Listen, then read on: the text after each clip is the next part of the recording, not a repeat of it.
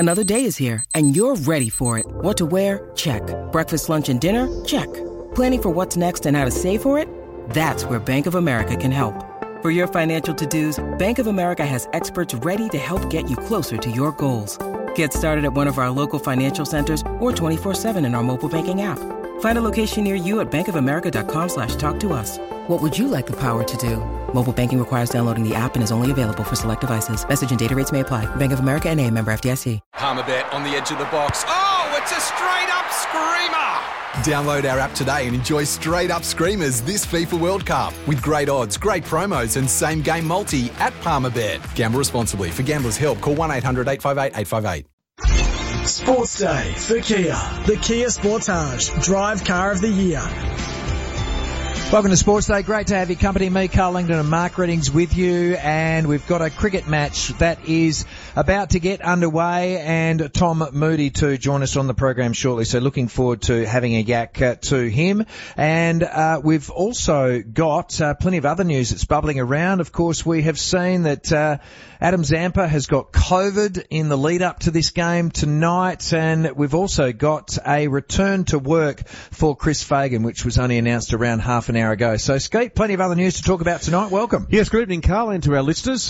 Plenty of sport, and as you said, despite the fact that we've got a World T20 Cup match happening on our doorstep at Optus, or shall I say Perth Stadium, tonight at 7 o'clock, footy news is still very much prevalent, particularly with the fact that Chris Fagan back at the Lions, and also Alistair Clarkson has come out and has publicly stated that he is very much looking forward to putting his side of the story with regards to the allegations that are levelled at Hawthorn and racism and all that's gone on in the past 4 or 5 weeks, which has been damaging, hurtful to so many parties, and hopefully we get a resolution in the not-too-distant future. Yeah, absolutely. I think that the one thing that we have seen here is that the AFL has been working behind the scenes quite diligently, and, you know, the latest announcement today, Skeet, was around the independent review with Associate Professor Paul McCrory.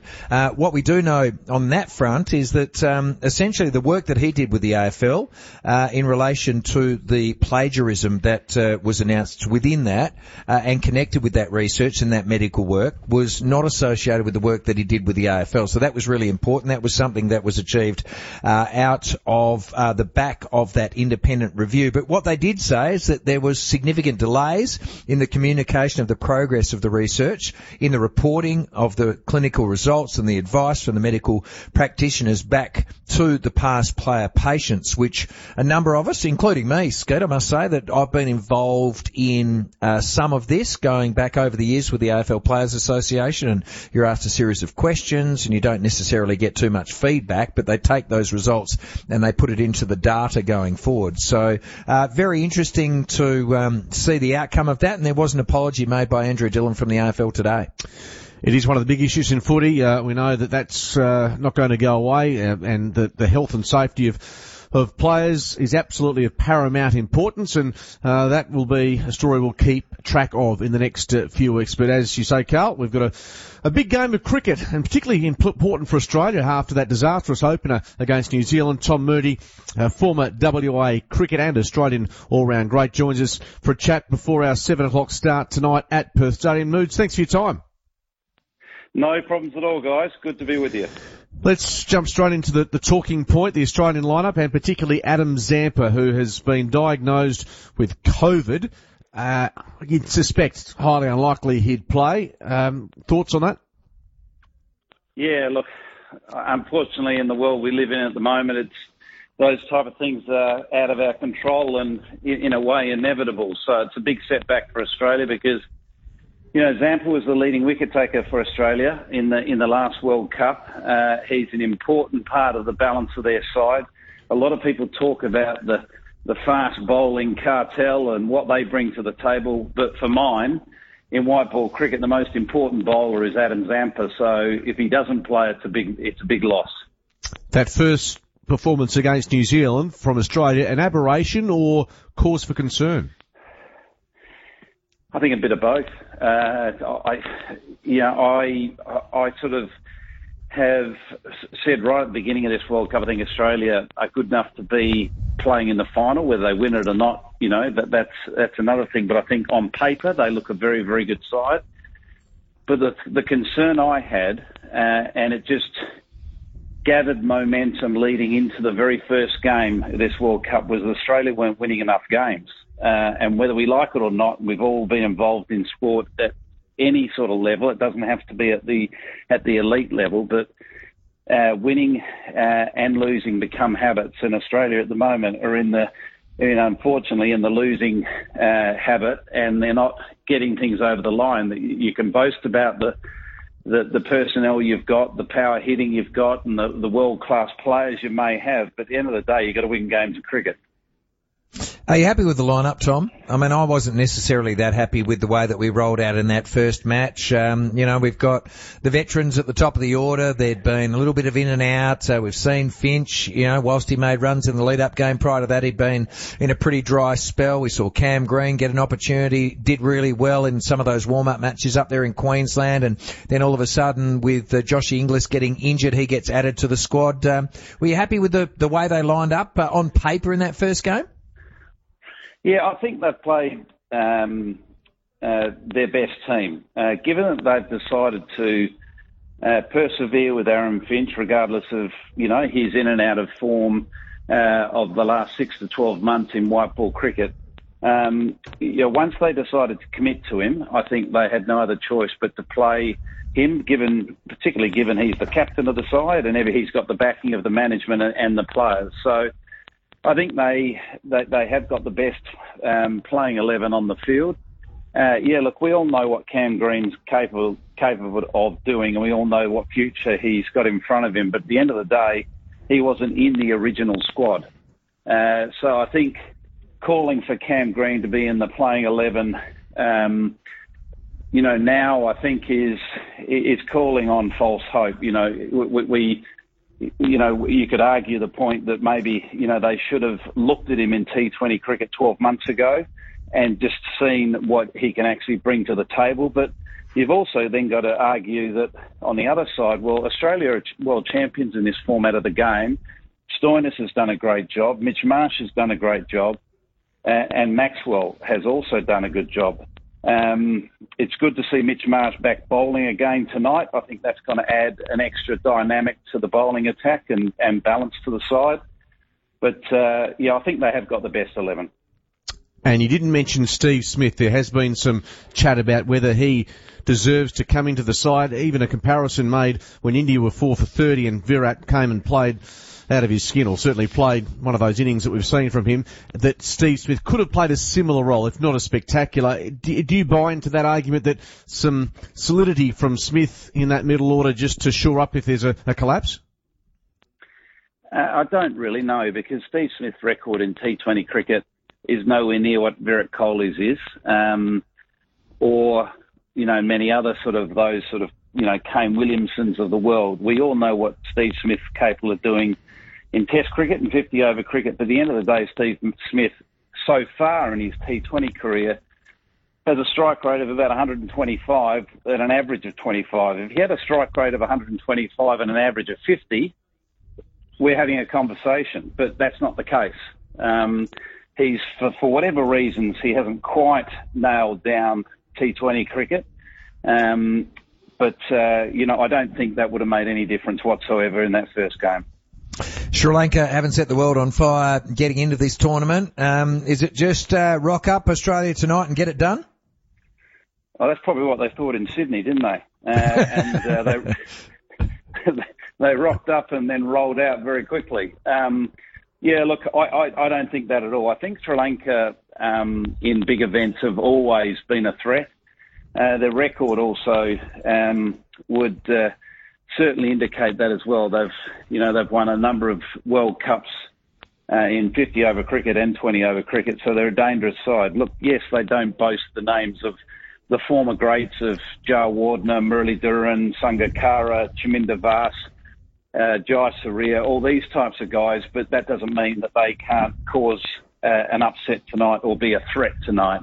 So it's going to be an intriguing contest because Sri Lanka are tricky with their various spinning options they have. And Australia are on the back foot. It's going to be interesting. Are they going to come out all guns blazing, or are they going to be a little bit more cautious with their approach? Tommy, I know we've got to let you go because you've got other work to do, and thank you very much for joining us off the top of Sports Day here on 882 6PR. India and Pakistan, it was enormous the other night. Are you an advocate for playing a neutral test match at the MCG? There seems to be a little bit of a toe in the water now to try and get an event like that back at the MCG. Oh, I'd love to see it. You know, put it this way, whether it's the MCG or Lords or wherever it is around the world where we can get these two cricketing giants on the same stage in a test match or a 50-over game or a T20 game, it's just intriguing viewing. And I think, you know, I haven't seen the numbers yet, but I'd be surprised if that wasn't the most viewed cricketing match of all time the other night, and both teams did it justice. It was an incredible spectacle. So, yeah, look, bring it on. As I said, wherever it is, it's just great to see, you know, two cricketing nations that are passionate and had such a great history in the game play in such a good spirit. Thanks for your time. My pleasure. Good on you. Tom Moody here on Sports Day. He's got other commitments because he is broadcasting to the world himself, working with Cricinfo. That's what he'll be actually doing right now, is rolling into his broadcast. But nice for him to join us in the lead up to the match tonight. You can watch the T20 Cricket World Cup on Kayo Sports. I'm sure that for those of you that are winging your way home, you might be taking up that opportunity because it's a nice, cheap way to watch any sport. In fact, all the AFL and everything is on there, but you can certainly watch the T20 World Cup on Kayo Sports. You can also watch it on 9 as well. So they have got plenty of options these days to actually get involved in it and the action tonight. And of course, if you'd like to get involved with the dig, 133 882, don't dig blind, check before you dig every time. Speaking of cricket, Tim Paine's had a bit of a dig in his autobiography, talking about how perhaps the team let down the likes of Steve Smith, Cameron Bancroft, David Warner after Sandpaper Gate, and he also came out and suggested the South Africans themselves were guilty of tampering with the ball, the test match after the drama occurred when all hell broke loose over there in South Africa. So his autobiography, I know it's to sell books, but pretty strong words, and off the back of that, mentioned that Justin Langer was also hung out to dry. So he's gone down swinging, has Tim Paine. Yeah, well, he also revealed in the statements that he made that he wasn't supported at all by Cricket Australia, and that they had essentially given him a promise that they would. So really intriguing stuff. 133 882. Who do you want to have a dig at? Are you going along to the cricket tonight? You might already be sitting there listening to 882 6PR or anything else that's on your mind. It's already approaching 20 after 6. This is Sports Day. Sports Day for Kia. The Kia Sportage Drive Car of the Year. Let's get into the calls. 133 882, and we'll update some more of the sport as the night goes on. I can tell you that the Brisbane Heat are closing in on victory, although rain has stopped playing that match. Sydney Thunder 7 for 139 in the WBBL off their 20 overs. Brisbane Heat 5 for 120 off 17.2 when rain has stopped play. So that's interesting. Only 19 runs left to score, but what does that mean under the Duckworth Lewis system? He has perennially sent me emails, and they go on for paragraphs of abuse around Australia and Australian sport and how rubbish we are. I think they may have been dumped, those couple of words that he just rolled into the program. Very good. But you know what? It's interesting that he sticks his head up whenever, to the radio station I'm talking, he'll send the emails, and you know what? Quite interestingly also, they actually come from all these random different email addresses. So he switches his email addresses. And so he always sticks his head up when England come to town. What I laugh at is he's boasting about winning 3-0, a series that was essentially a warm-up series. And look, they played very well. England, they may well win the T20 World Cup, but at this point, Australia are the defending champions. Yeah. Australia has the Ashes in their grasp. Yeah. So there's still some work to do for our English friend before he gets some joy. And the thing is that he always sends me this vitriol, and it goes on for paragraphs of how much he hates Australia. Go home then. Go home, seriously. I mean, I can say that with absolute certainty. And look, I am married to an English woman who I love dearly, but I am telling you, if you don't like this country and you think it's a dog of a place to live in, just jump on the plane. Carl will pay for your flights and you go home. Next call, John in Butler. Hi, John. Have a dig. Couldn't agree more, and sorry about our English friend if he doesn't like it. Yeah, go back to Pomeranian. Let's have a dig, though, at whoever's responsible for the ticketing tonight, because it's been obvious for the last couple of days that it's not going to be a sellout, and it's a shame. There was an opportunity to fill the stadium there, whether it's the ICC or Cricket Australia. Surely there was an opportunity. Even last week, if they'd have known advance sales was 20,000 and maybe you're going to sell an extra 5,000 in the week leading up to the game, but it was going to be obvious that it's only going to be 50% full, so there's going to be 30,000 tickets going begging. Just put a call out to the local clubs and the local kids, get them in there, even if it means you're paying your Ticketek administration fee. Just fill the stadium and let's have a showcase, at least for TV around the world, that we love our cricket and we're passionate about our cricket. And not least then, it's the caterers and the other people in the stadium. Let's just fill the place, and I just think it was a missed opportunity to fill the place tonight. Even though it's a Tuesday and a school day, we could have just and should have just got the place full. Yeah, John, I appreciate your call, and look, some of those ideas have merit. Look, tonight, kids' tickets are $5, so that's pretty good for an international. In fact, very good. Up to 16. Years of age and under. Yeah, absolutely. So that's a win. But some of the ticket prices for adults, how are we placed there? Well, so a category A, which say, and for most of those people that actually know the ground, if you want a good spot like block 124 or 115, 114, which are basically at the side of the field, you're probably fielding it long on, long off, and down at third man and fine leg from the position that I'm looking at with the rotation of the pitch. That's $110, but that's a category A seat.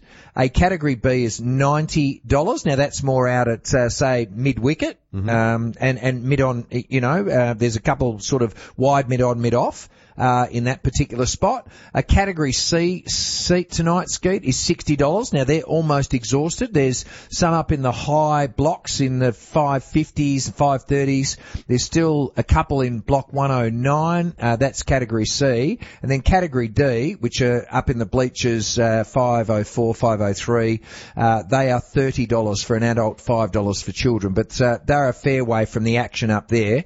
But in the end, has it been too expensive for those going on? I mean, I must say, a category A seat, which are in great spots, close to the action, are similar to what it costs to go along to see an AFL game. Yep. It's marginally more expensive, and there's no way the kids are getting in for $5. It's strange start time, I've got to say. Look, and we always whinge about start times in WA for footy being too early, people not able to get from work to the ground. Well, this is 7 p.m, which is 10 p.m. Eastern Standard Time. So from an Australian viewing perspective, on the East Coast, it's very late for a weekday night. And for Perth people, had some complaints about it being too late for kids. So it is a difficult one.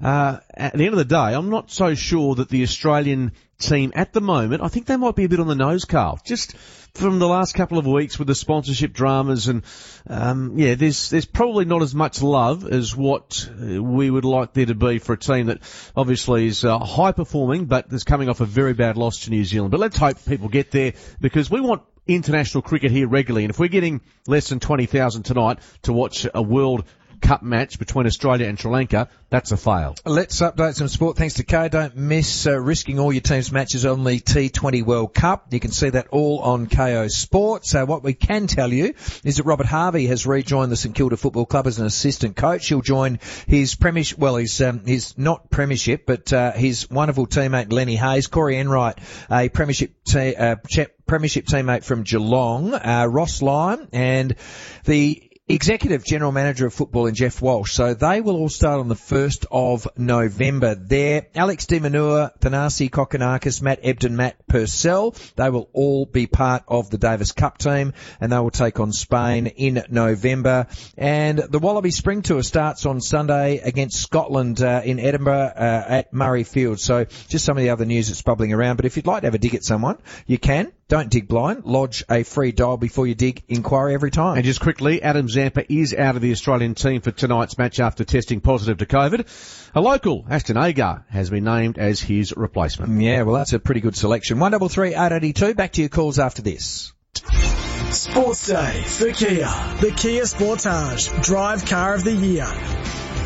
Welcome back to Sports Day. Well, what I can tell you is that under the Duckworth-Lewis method, the Brisbane Heat have won by 5 wickets, so they've got the job done. They don't even have to go back onto the field.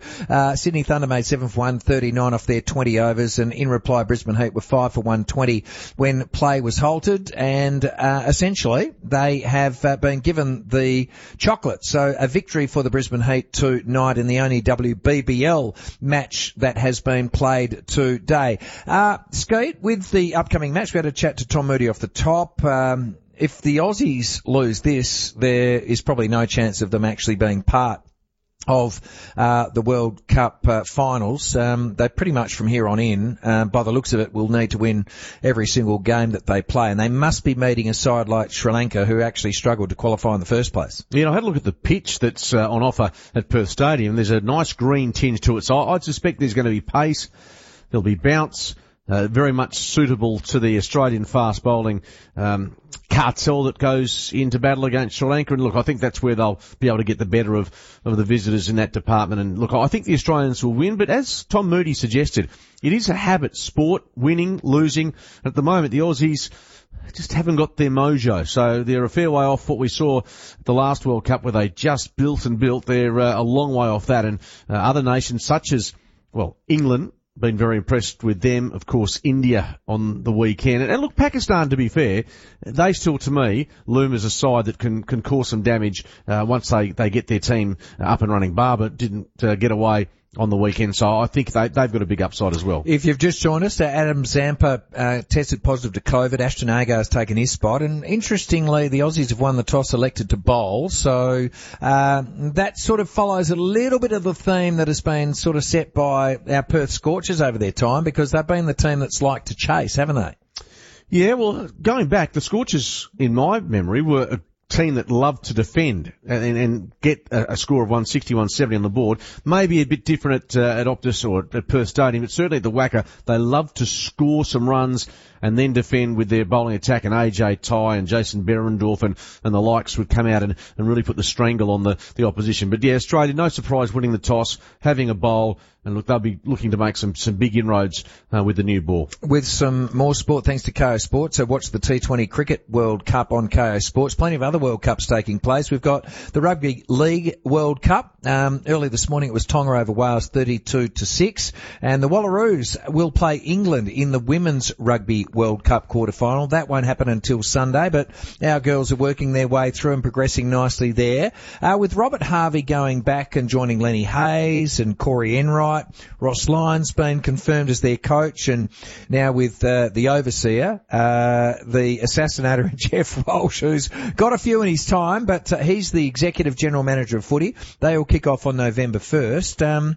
Are you expecting some big things out of the St Kilda Football Club, given you now have got a fair idea of what their off-field group look like? Well, you'd expect there to be improvement, but I said this the other night. The list that Ross Lyon has inherited compared to what he had at the start of his tenure in his first time in place as coach is vastly different. The talent there at the moment, to me, is not a top 4 side, and they're not a top 8 side either. Look, they started the season well with Brett Ratton. They fell away. We know all that. So I still don't have a lot of confidence that he can get them quickly back up into contention. So that's one point. One I'd like to ask you is, given what's happened with Chris Fagan at the Brisbane Lions, and he'll return to work tomorrow for the first time since the story about racism broke at the Hawks, do you anticipate, and you may have changed your mind and others may have as well, do you now think that Chris Fagan and Alistair Clarkson will survive as coaches at their respective teams? Well, I hope they do. Look, I hope that the investigation finds them to be clear of what are damning allegations that have been levelled at them. And yeah, I hope that they both continue. I mean, all the dealings that me personally that I've had with them over our time, whether it be by way of interview and how they've come across, at times, yes, they've been, individuals that have shown the emotion that comes with the game, but look, they're not on their own there. So look, I would hope that that's how it turns out, but obviously we're only at the start of it, and it's really important that they get to have their moment to have their say, because I think you're innocent until proven guilty, right? So that's the way it always should be. I agree with that. I think what is critical in this whole process is there's still a question mark over whether the 5 families who are putting these allegations forward, whether they are going to come forward and give evidence. Now, whether that's in a public scenario or not, I'm not sure, but I think certainly those who are being accused deserve the right to hear these allegations in person from those that feel aggrieved. So, yeah, that to me is a very important part of the puzzle, and I can understand some of these First Nations players being very concerned about how this will be perceived amongst the community against football fans and the backlash, which unfortunately we know comes mostly via social media, but could really damage them personally, and of course they want the protection of their family. So there is a balancing act here, but certainly from Fagan and from Clarkson's point of view, I hope they get the hearing and the time in front of a jury, so to speak, that they deserve. I get the bit that they want to remain silent, but they've already not, unfortunately. And it's unfortunate that it was essentially out in the media before the AFL got an opportunity to actually have some progress on this. And look, the thing is that we don't want it to drag on for months and months and months. Now, the understanding is that they've set a date for December. Now, whether it'll be completed by December is going to be really intriguing. I doubt that it will be. There's going to be a fair bit of legal concern from my point of view anyway. I think that on the back of this, I mean, if the allegations aren't proven to be true, then it's going to drag on through the courts, because do you think that Alistair Clarkson and Chris Fagan are just going to lay down and not progress something after their names have already subsequently been dragged through the mud? I mean, if it's proven to be not true, the allegations, then surely it's going to drag on. It could drag on for years. If it's not guilty, there'll still be a lot of people out there who will say, the AFL has managed to sweep this under the carpet or get a result which favours Clarkson and Fagan. Well, there's no winners out of this. I think that's the bottom line. No one has had their reputation enhanced, and of course for those that are aggrieved, and we don't know whether they are telling the truth or not, but we just hope that there's a process that is carried out, and put it this way, the anxiety and the stress for all concerned in this doesn't bear thinking about in a football sense. No, absolutely. Thanks to Bluebet. Bluebet's Bet Slip integration is now available in the new and improved Same Racer app. Gamble responsibly. 1-800-858-858. I'll tell you what, we didn't squeeze this out of our guest last night. He did pretty well to keep it under his hat, because they had training session, and then after that training session, Cara Antonio decides to tell the group that she's pulling the pin. I like to call him Tight Lips Trent, because Trent Cooper gave us donuts. But that is why he's a good coach. Yeah, absolutely. We'll come back and we'll have a chat to the lady that announced her retirement last night at the Freo Dockers, Cara Antonio, next here on Sports Day. Sports Day for Kia. The Kia Sportage Drive Car of the Year. Welcome back to Sports Day. Great to have your company, and fantastic to have this young lady on your radio, Cara Antonio, who has retired from the Freo Dockers. Cara, welcome. Nice to have you on the program. Thanks for having me, boys. When did you make the decision? Oh, well, to be honest, I mean, after last season, earlier this year, I kind of contemplated it and had it in my mind I was going to give it up, but got my arm twisted, and just a love for the game, I wanted to go around one last time, and unfortunately sustained that bad hammy injury in the pre-season and had surgery. But I think, just probably the last 4 weeks, just been having some conversations with those within the footy club and those closest to me that this was probably the right decision with where I'm at, physically, and just ready to take the field one last time on Saturday with the girls, which I'm really looking forward to. Even though you had this in the back of your mind for some time, is there a bit of emotion attached to it? Oh, definitely. It's I mentioned last night to the girls and the staff when I announced it that it's footy's been in my blood since I was so little. I was born with a footy in my hand, and for as long as I can remember, I've played it, watched it, and worked in it. So it's a big part of my identity and who I am. So it's bittersweet, but look, I won't be lost to the game. There's no doubt I'll still be hanging around in some form. Whether that be in the stands or what have you, but made the right decision for where I'm at, and I'm looking forward to celebrating on Saturday. You mentioned having a footy in your hand since you were a little girl, and I guess at that stage, and even for so many years, you wouldn't have dreamt that you could have got an AFLW competition off the ground and all the progress that's been made in female football.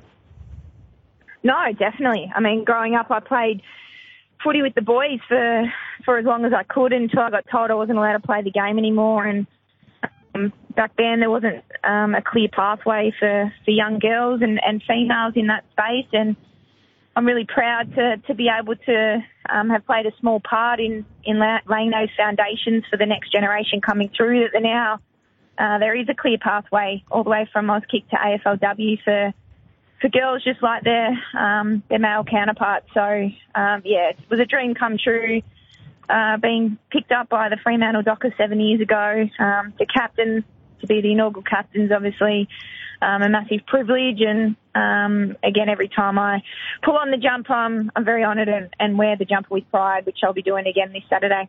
Now, how's the hammy going? Is the hammy going to get through?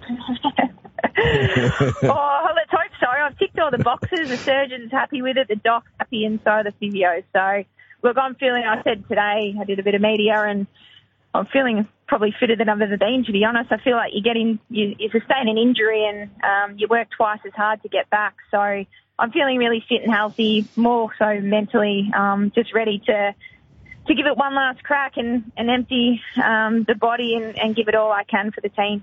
Given what you've just been through, though, and how long it's taken to get back, you haven't played all season. There's one game to go. You get back for the last game. The last thing you'd need to do is hurt yourself again, surely. I mean, it'd be lovely to go out healthy, wouldn't it, and go and celebrate and have a good night after the season's over.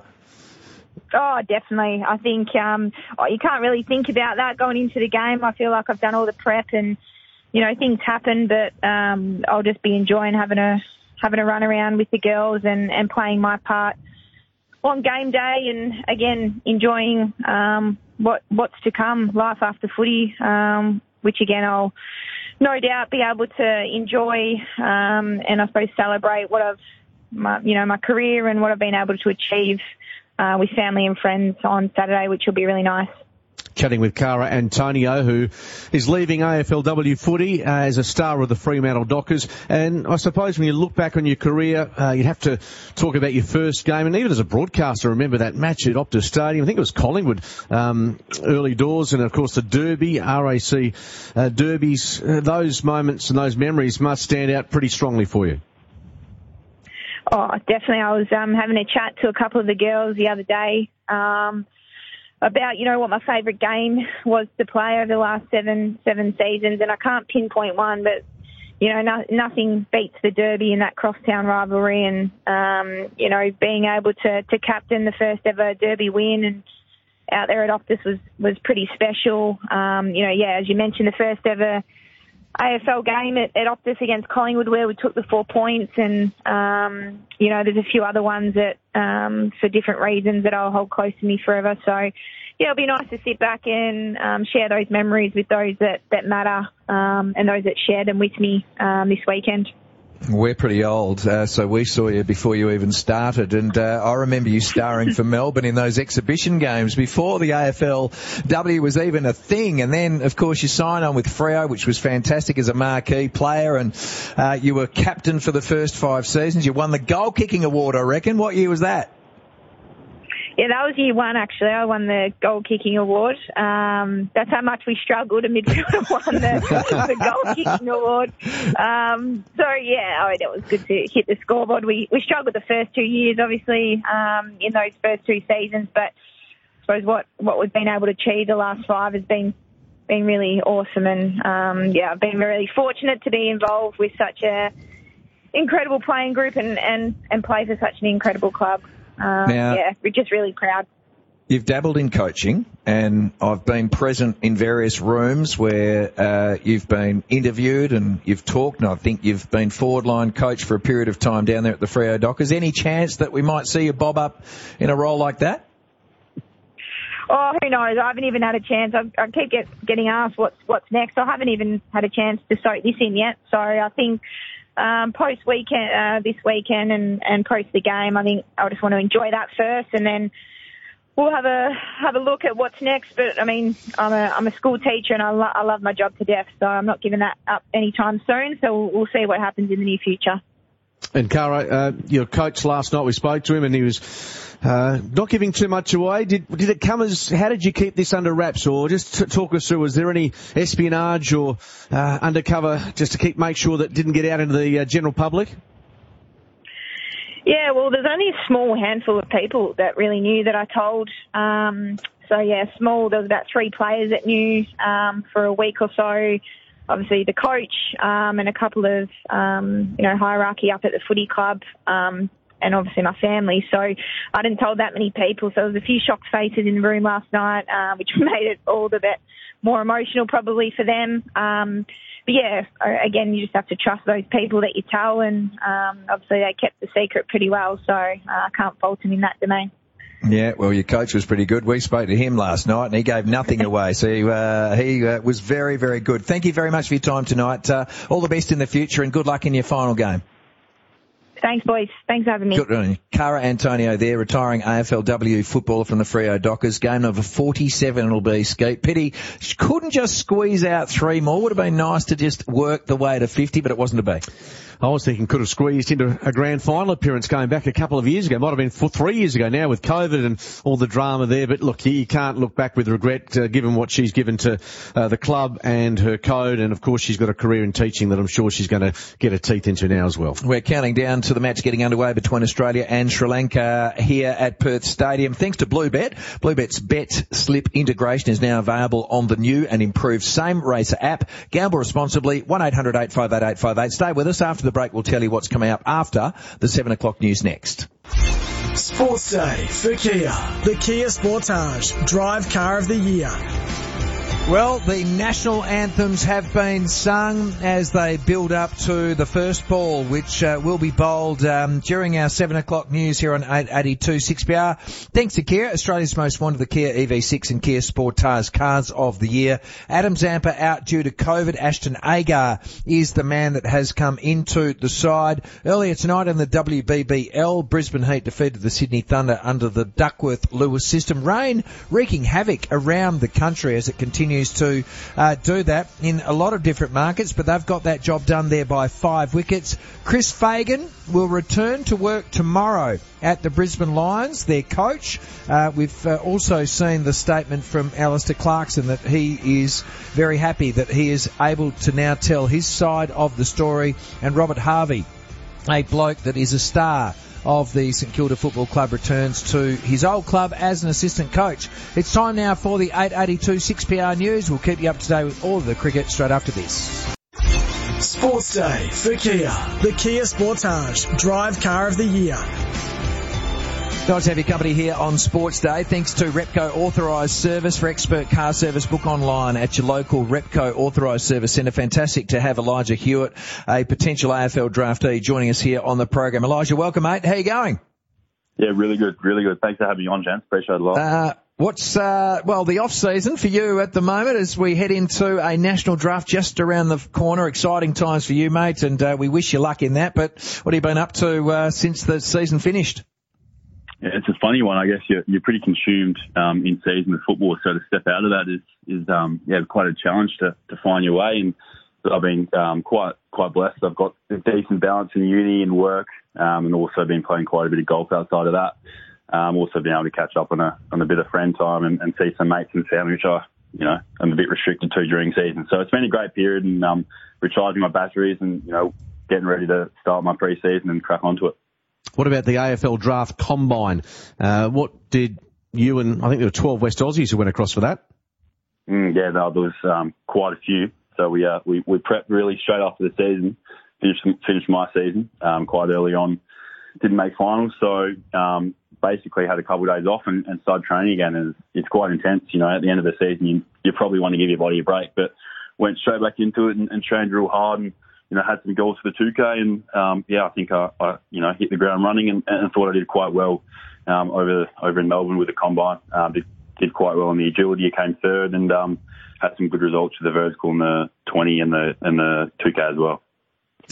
For all of those of us that are tuned in tonight, what's your background, mate? Where have you grown up and where have you strutted your stuff until this point? Yeah, so I was actually born out in Kalamunda. Was there for a few years, and then, as I started to get a bit older, we moved out to the Vines. Lived out in Swan Valley for a bit, went to Guildford Grammar when I was in Year 2 and went all the way up to Year 11 and moved to Scotch College and moved across the city over to Claremont as well. So it was an exciting time in my life and had a great Year 12 season over at Scotch. Academically was great, and then was able to win the PSA Premiership and also win a college premiership. So it was a great transition and absolutely loved it. Yeah, look at Carl just puffing his chest out when you mentioned Guildford Grammar. He's an old Guildford Grammar boy. It sounds like he took off when the girls arrived, Elijah. Is that right? Is that what you decided to do? You bailed out then and went to Scotch? No, far from it. But I do love the All Boys. It's absolutely loved it. Absolutely. You've managed to find your way through, of course, the system and trained with the West Coast Eagles this year. Can you talk us through that experience? Yeah, no, it was great. We got the call early on about potentially training them, so I was quite excited. Myself, Buzzy, and Joe Boslinger, Sam Gilby. So yeah, we took the opportunity with two hands. Went down every Tuesday, consecutive weeks for about 4 weeks, just because of COVID. They had some problems, so we were restricted, but we were able to get in there and see kind of what the life was like, day in the life. This was in the pre-season, so kind of see their preparation, how they went about their gym and their training. Obviously, a few boys at that point were sidelined with injuries, but it was great to see how they went about it, meet some of the boys, chat to them. So it was a great experience and walked away better from it. You've been chalked up as a top 10. Do you try and ignore that hype? And obviously there are expectations that the outside world puts on you, and there are some that you put internally. So how do you juggle the emotions of what's to come at the end of November? Yeah, I guess it's uncharted territory right now. I haven't experienced it yet, and I know the pressure's going to come, and there's been pressure all season really. But I don't think that will amount to the pressure I put on myself to achieve certain goals.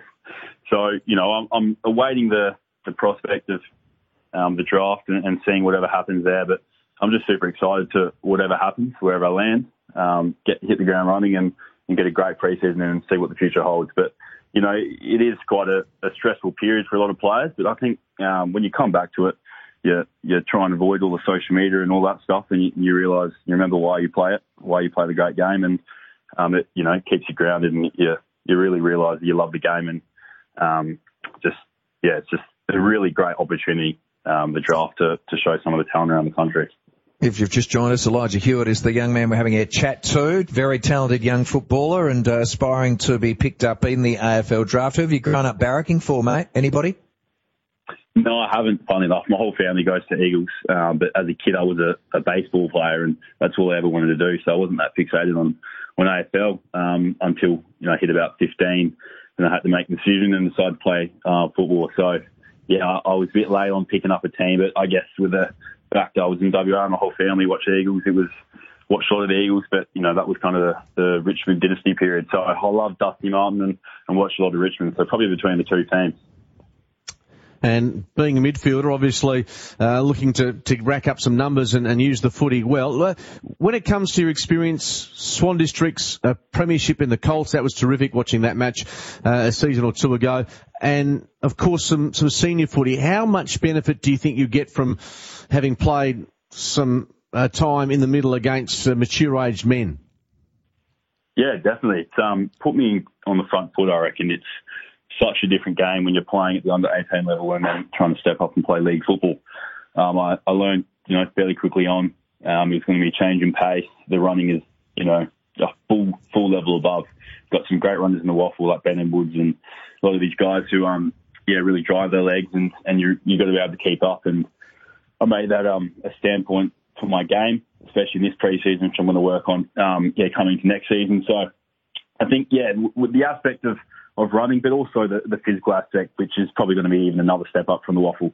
But these things take time, and you just be patient, put the work in, and hope that the results will come. Have you got a plan for draft night, mate? Or have you got the ticket yet? Have you been invited? Do you know what's going to unfold here?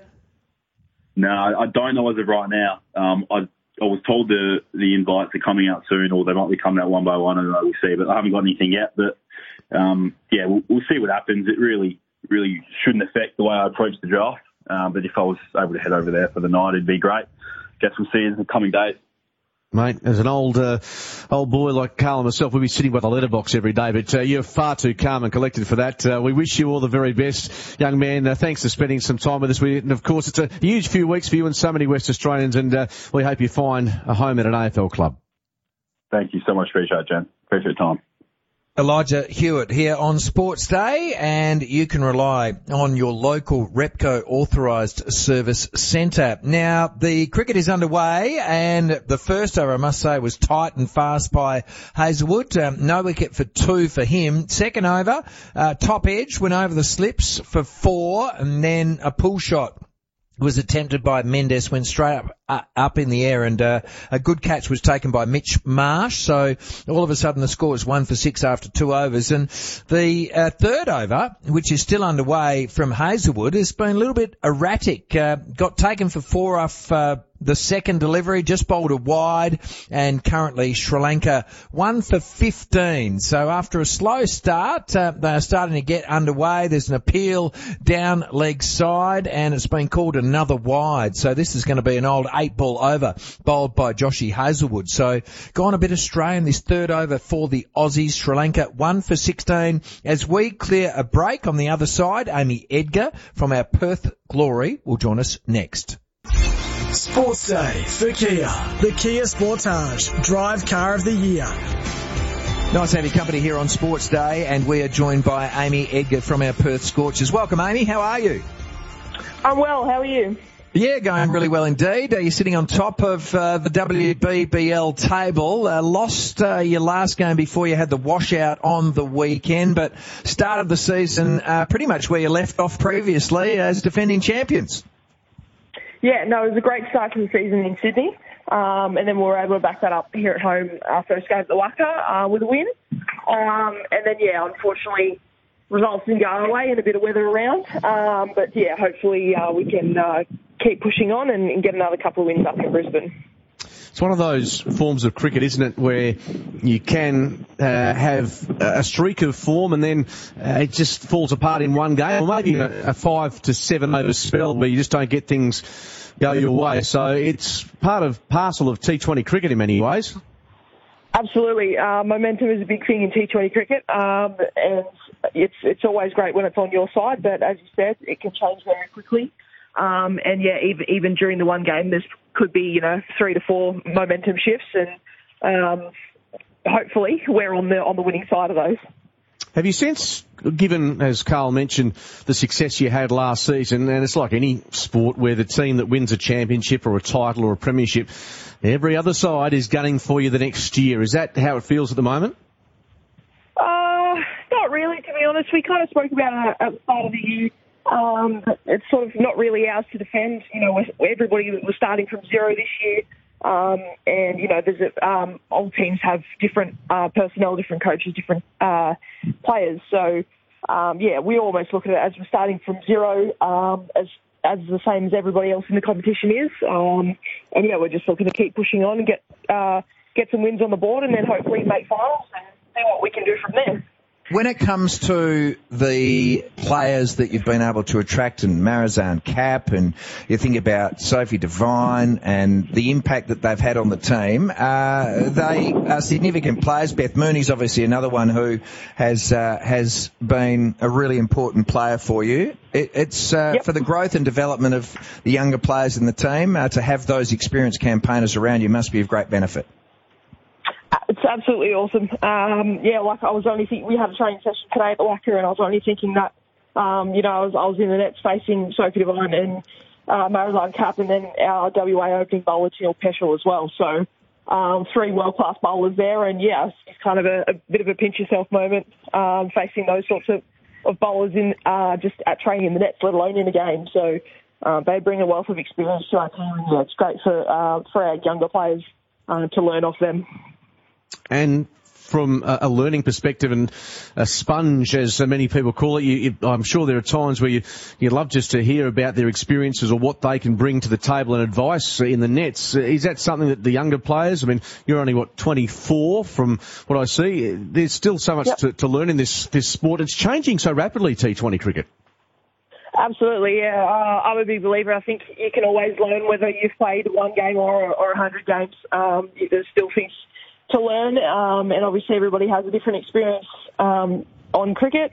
And obviously, we've got the internationals, as you say, so they've been playing international cricket for a long time. So they've also got, different experiences from them. So, as you say, it's just awesome to learn from them and be a sponge and, try and take some of what they do into your own game. Now, when it comes to your influence on the team, spin bowling and a good batter as well, what do you reckon at the moment as the all-rounder? Better at bowling, better at batting, what do you reckon? Oh, I'm probably still better at batting, I would say. My bowling's coming along quite nicely, actually. Been lucky enough to work with our WA head coach, Becky Grundy, and she's also our assistant coach at the school, which is a world-class spinner in her own right when she was playing. So, been really lucky to work with her recently, and it's coming along nicely, and hopefully I can make a bit of an impact with the ball as well. And, of course, you jump on a plane in the next couple of days across to the Allan Border Field to take on the Strikers. That's a challenge away from home, and one I'm sure you can't wait to get back out there after a loss and a washed-out match. Yeah, I think that's what's so great about the WBBL. There's always a game around the corner if things don't go your way. So, and we've got another opportunity on Friday to turn our results around. And then we back up again on Saturday against the Heat. Looking forward to it. Now, what about the more recent Pride Party games? And you became just the second Big Bash team to host a Pride match, albeit, of course, given the circumstances. The Sydney Sixers have held the annual Pride Party game since 2019. But how's that been accepted and received and promoted amongst the group? And I'm sure it's something that is you'd like to make it an annual event. Yeah, I think it, although we had the washouts, that kind of washed it out a little bit. It's been really well received within our group, and I think within the wider community as well. And like you say, I hope it becomes an annual event, which I think we will hopefully do, and then potentially even across the whole competition. But the Sixers have obviously had their Pride match as well for the last couple of years, so I hope a few other teams jump on board as well. And I know Sophie Devine, the original Headband Challenge, which she has pretty close to her heart, raised more than $15,000 for various charities. Have you got an interest in that as well? Well, I don't know if you've seen, she's brought in a new one for this year, the Wicket Charity Challenge. Yep. So we've seen a few different wicket celebrations from a few different people, and I think a few within our team have still got a few more up their sleeve. So hopefully we'll see a few of those come out in the next few games. Good luck. Well, thank you very much for joining us. We appreciate your time. Take care and good luck for the game upcoming. No problem. Thanks for having me, guys.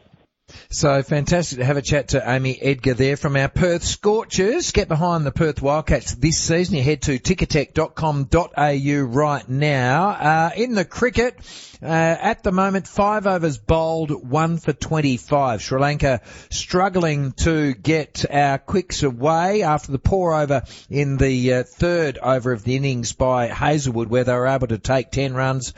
Cummins hit back. 1 for 22. It was after the fourth over, and Mitch Stark just been introduced into the attack. He just bowled the fifth over of the innings, and he ended up only conceding 3 runs as Hazlewood comes back in at the opposite end of the Perth Stadium tonight. So 1 for 25 currently is the score. Just repeating the news, Adam Zampa out due to COVID, and Ashton Agar was his late replacement. We'll get into our chat with our NFL expert next, Josh Wye, here on Sports Day. Sports Day for Kia.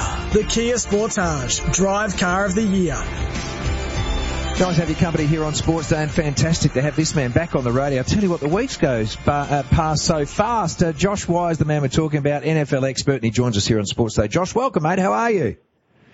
Yeah, really well, and I agree. It is going fast, and we're nearly at the halfway point already. It feels like yesterday we were talking about week 1.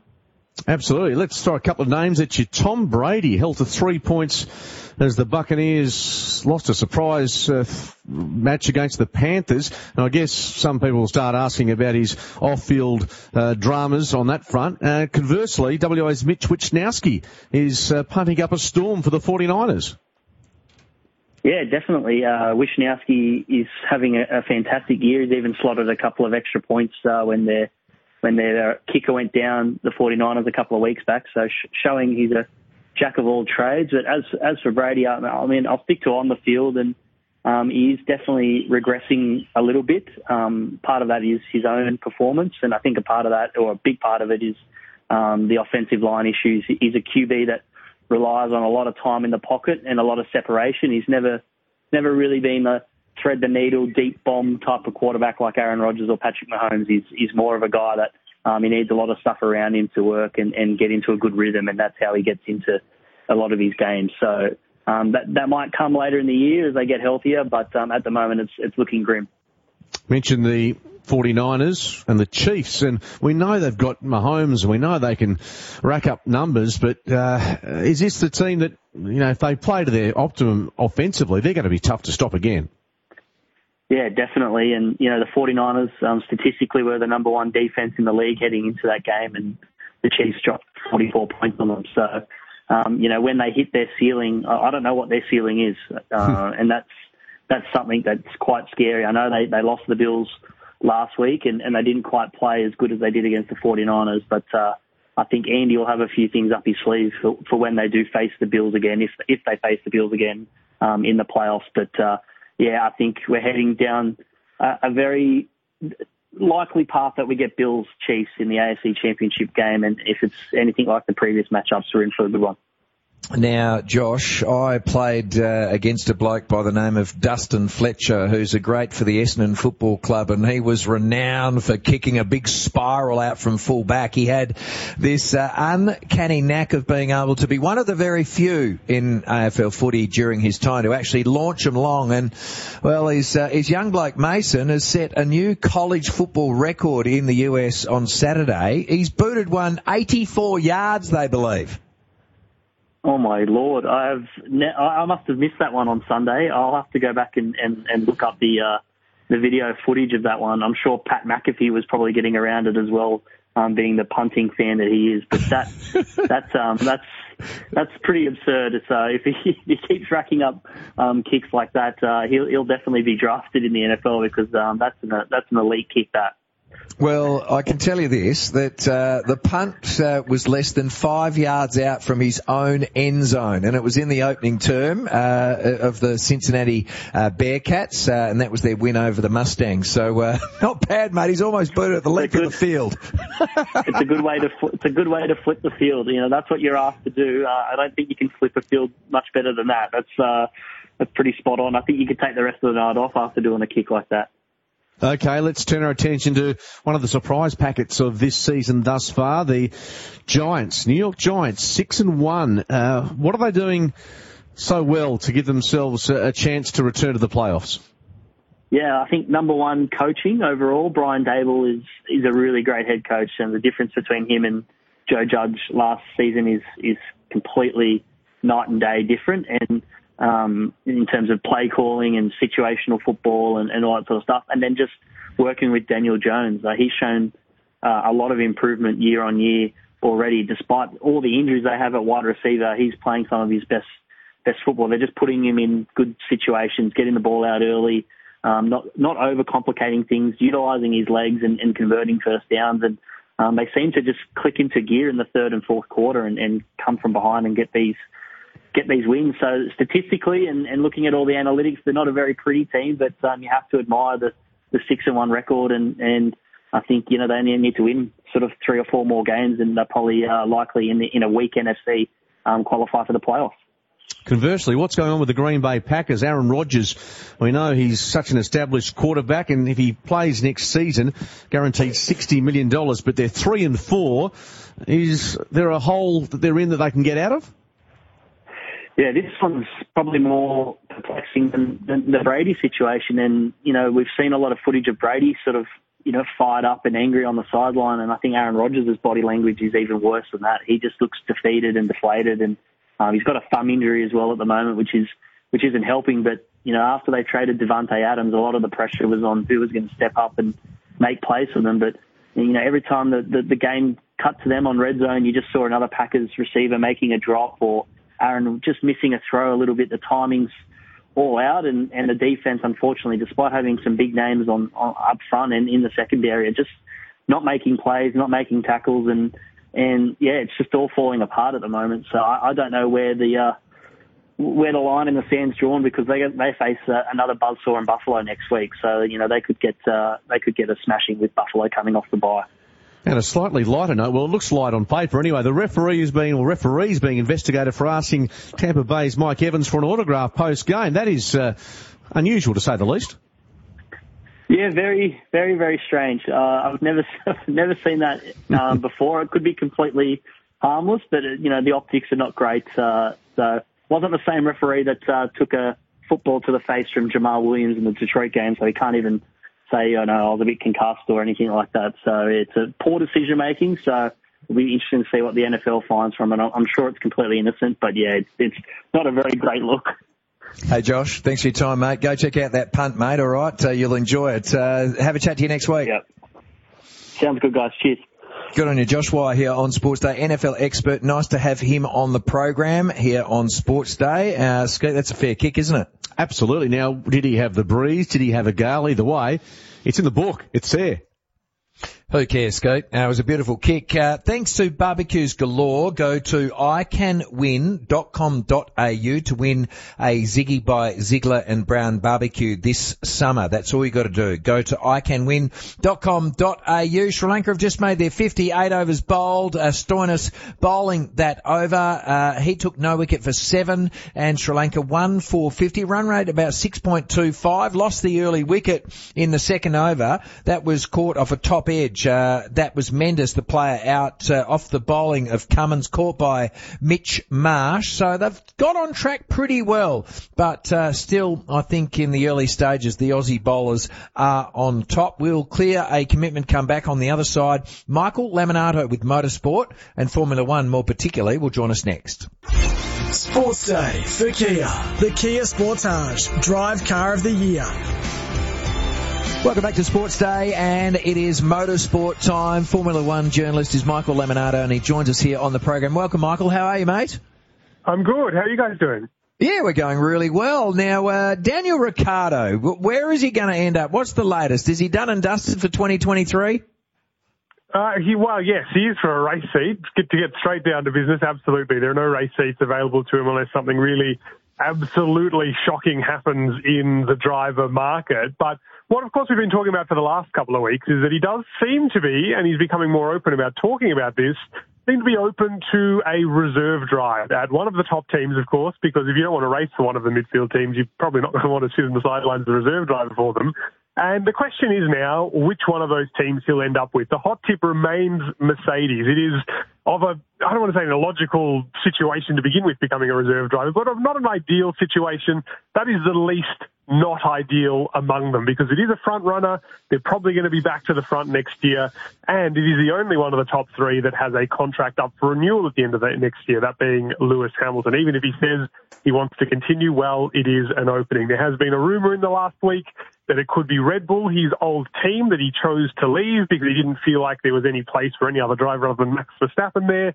That still seems quite unlikely, but I do wonder whether that is part of maybe negotiation processes about what's going to happen next. I think the bottom line is it's really up for him to go out and seek what it is exactly that he wants, because I think the fundamental, I don't want to say problem, but the fundamental thing to overcome here is just ensuring he knows what he wants to get out of next year, because of course it wasn't top of his list to be out of Formula One. Now it's up to him to figure out what he wants to do next. Yeah, finishing 16th at the US Grand Prix. He was quite emotional in the interview post-race, and it's been an ordinary time at McLaren for him. So hopefully he finds some solace and a nice place to correct his career in 2023. Max Verstappen, mind you, won his 13th race of the season over there at the US, which was an outstanding performance from him. It was, and that equals the record for most wins in a season, jointly held at the moment by Sebastian Vettel and Michael Schumacher, and now Max Verstappen. And with 3 races to go, you'd think he's probably pretty good odds to break that record. Suddenly it looks like an extremely dominant season, doesn't it, after a more competitive first half of the year. And to be fair, we've had some great races, including this weekend in the US Grand Prix, where even though, yes, he won again, he really had to go out and get it, partly because of mistakes from his own pit crew. There was a wheel gun failure that dropped him from first to third. Had to do some taking, imagine that, to win the race.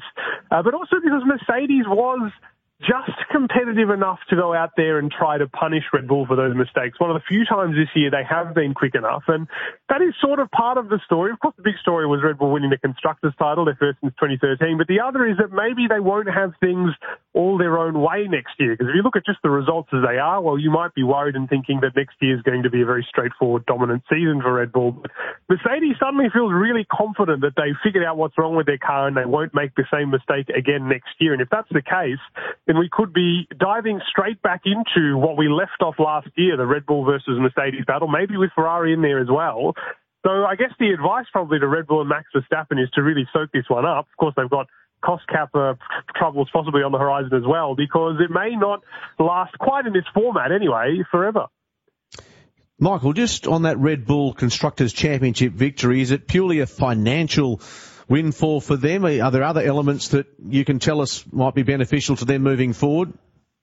The only other beneficial aspect of winning the Constructors' standing is in position in the pit lane. You tend to get what is sort of judged whether to be the better end, whether it be the start or the end. Weirdly enough, it's actually otherwise, I mean, obviously you want to win the championship, it's actually otherwise detrimental, because not only do you have to pay more to enter the championship based on how many points you score, but you also, kind of like the draft in the AFL, you get less wind tunnel time the higher up in the championship you finish.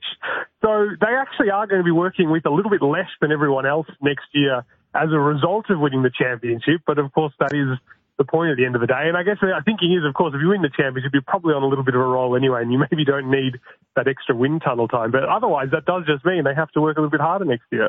The FIA have banned that dual race control or race director set up after that Japanese debacle. Good move? I think it is a necessary move. Partly it's because, I mean, even to begin with, they're lacking experience in race control. It's been pretty controversial for a lot of the year. A lot of drivers have been hitting out in quite a big way against some of the decisions made by race control and the stewards as well.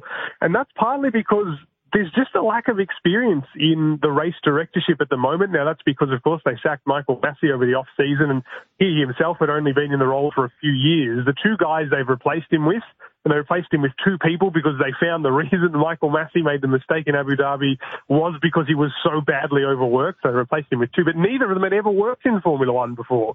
And as a result, we've had this situation where a lot of penalties have felt a little bit inconsistent and a little bit chaotic at times. And it sort of culminated in what we saw in Japan, where we had that truck on track during those terrible wet conditions and drivers couldn't even see. It was really quite a dangerous situation. So as a result, they've decided to simplify it back again, essentially to the way it was, ahead of other changes next year. But there's always something to complain about in Formula One when it comes to regulations and the stewarding and, of course, race control. So whether or not it absolutely satisfies the drivers is another question. But I think it was a move they were inevitably going to make, and they have made it now.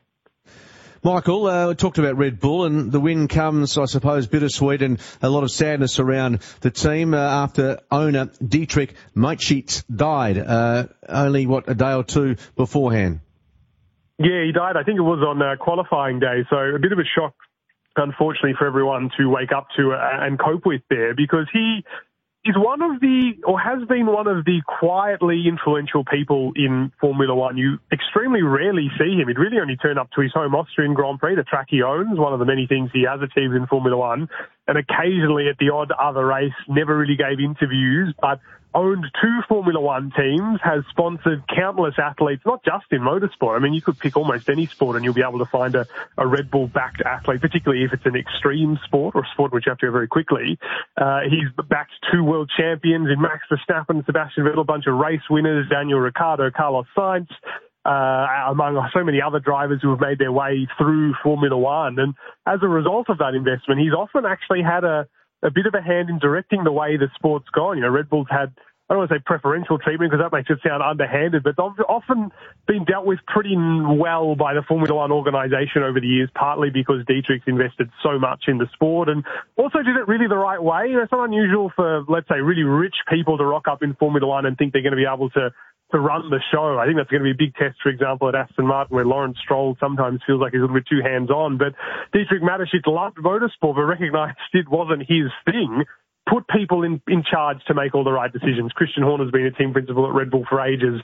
He's got kind of his right-hand man. Helmut Marko runs the driver's side of things. And they've been allowed to put in place what's an extremely successful team. Really, it's only existed since the early 2000s. Has already won, 5 Constructors' Championships now and 6 Drivers' Championships, I should say. It's incredibly successful. So that alone is his legacy. It's a weirdly quiet legacy, but one that's certainly not going to be forgotten. And lastly, mate, before we let you go, Jack Doohan could get his first spin in a modern F1 machinery this weekend. Some practice at Mexico. That is being reported, yes. Alpine has only 2, they have to have 2 rookie practice sessions before the end of the year. There are only 3 rounds left, and no one's going to do it in Brazil because it's a sprint round. You only get 1 practice session rather, essentially, than the usual 3. They've got to use them. We've got Mexico coming up this weekend, Abu Dhabi at the end of the year, and Jack Doohan is the most senior Alpine junior at the moment, of course, because Oscar Piastri, well, he is technically still there, but no one wants to talk to him, I suppose, because he's going to McLaren. And it's a great sign for Jack because he's really done quite well in F2 this year. He's sort of been a little bit of a quiet achiever. Next year, Alpine really wants to push him to try and win the championship. He could finish as high as 3rd this year. He's currently 4th. So it's not a massive leap, but it will really be on him to achieve that. And if he does win it, he can't compete in F2 again. And that kind of obviously also suggests he should be in Formula One. And then it'll be up to Alpine, of course, to find him a seat, something they haven't historically been all that good at with their junior drivers. But nonetheless, it is a great moment where we might be on the cusp of having more than one Australian in Formula One. That would just be incredible, wouldn't it? Yeah, it would be, Michael. Thank you very much for your time tonight. Thanks, guys. Anytime.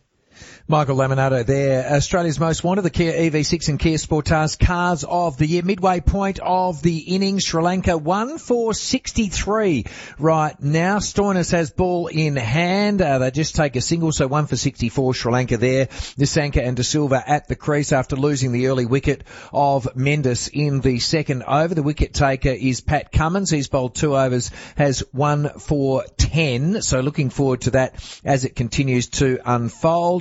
The great John Inverarity is nominated for the board at the WACA, so be interested to see whether he gets selected there. I'd suggest that from the members he would be very, very popular indeed. So that is one move that has been made tonight. Speaking of moves, we have seen that Chris Fagan has been announced as returning to the Brisbane Lions. He will return tomorrow as their coach, and Alistair Clarkson has also been very open in his admiration for getting an opportunity to speak when it comes to the investigation which is being conducted by the AFL. We'll clear a break. On the other side, we'll come back and have a chat to a man by the name of Johnny Slavic. He's one of our best lawn bowlers in this state. We'll have a chat to him next.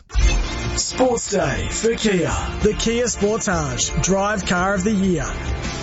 Welcome back to Sports Day. Barrow Day's Green to Green, because the little things are everything. Johnny Slavic joins us, gun lawn bowler. Welcome, mate. Cheers, boys. How we all doing? Yeah, we're going well. You been having a roll? Yeah, chucking a few down every now and then. Getting ready for this week's play, so looking forward to it. Let's hit a couple of the main storylines for the next week or so. The State Fours. Can you just update us on that, Johnny? Yeah, look, Saturday and Sunday, the State Fours did commence multiple venues around the state, and we're down to the quarterfinals, both in the men's and the ladies. Got a couple of rippers games straight up there with Kyle McElroy taking on John Carter. That'll be a great one to watch. And also Shane Loftus against Daniel Tuella. Another one with Justin Opie versus Joe McGinley. Justin's pretty much been very successful over the past 3 or 4 months, so he's looking to probably consolidate that number one spot bowler in WA at the moment. And in the ladies, we've got Lara Mertz taking on Jenny Bruce, and Lisa Featherby, which will be another ripper of a game against Renata Coote. That concludes this Sunday at the Manning Bowling Club, so you'll be able to watch the men's and ladies quarters through to the final. So if you want to get down there and support a lot of the WA's best bowlers, Manning Bowling Club will be the place to be from 9:30 on Sunday. What can we look forward to in the Premier League as we head towards that?